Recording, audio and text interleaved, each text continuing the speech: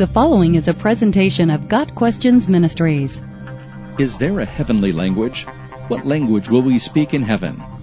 There is some conjecture as to whether there is such a thing as a heavenly language.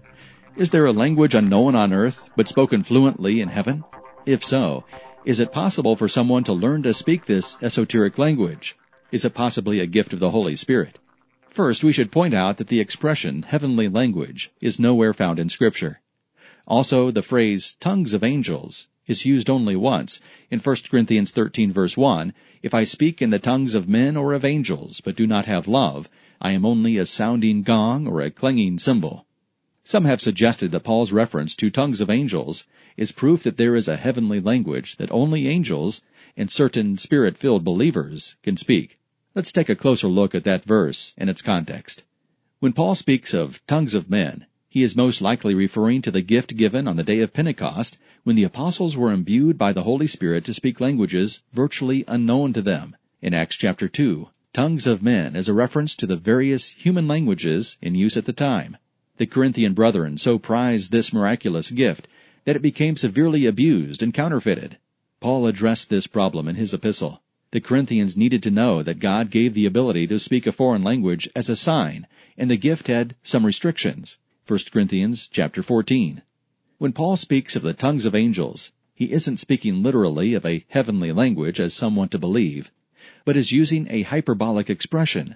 Hyperbole is an exaggeration to make a point.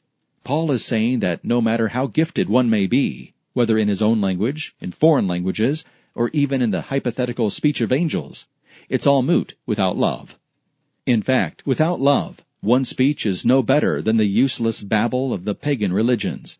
The pagan culture of Corinth honored their gods in ritualistic ceremonies, accompanied by loud musical instruments such as gongs, cymbals, and trumpets. Their worship was a chaotic cacophony. Speaking in tongues of angels is probably best understood as having the ability to speak with divine eloquence. As one well-known Bible scholar put it, Paul is simply saying that were he to have the ability to speak with the skill and eloquence of the greatest men, even with angelic eloquence, he would only become a noisy gong.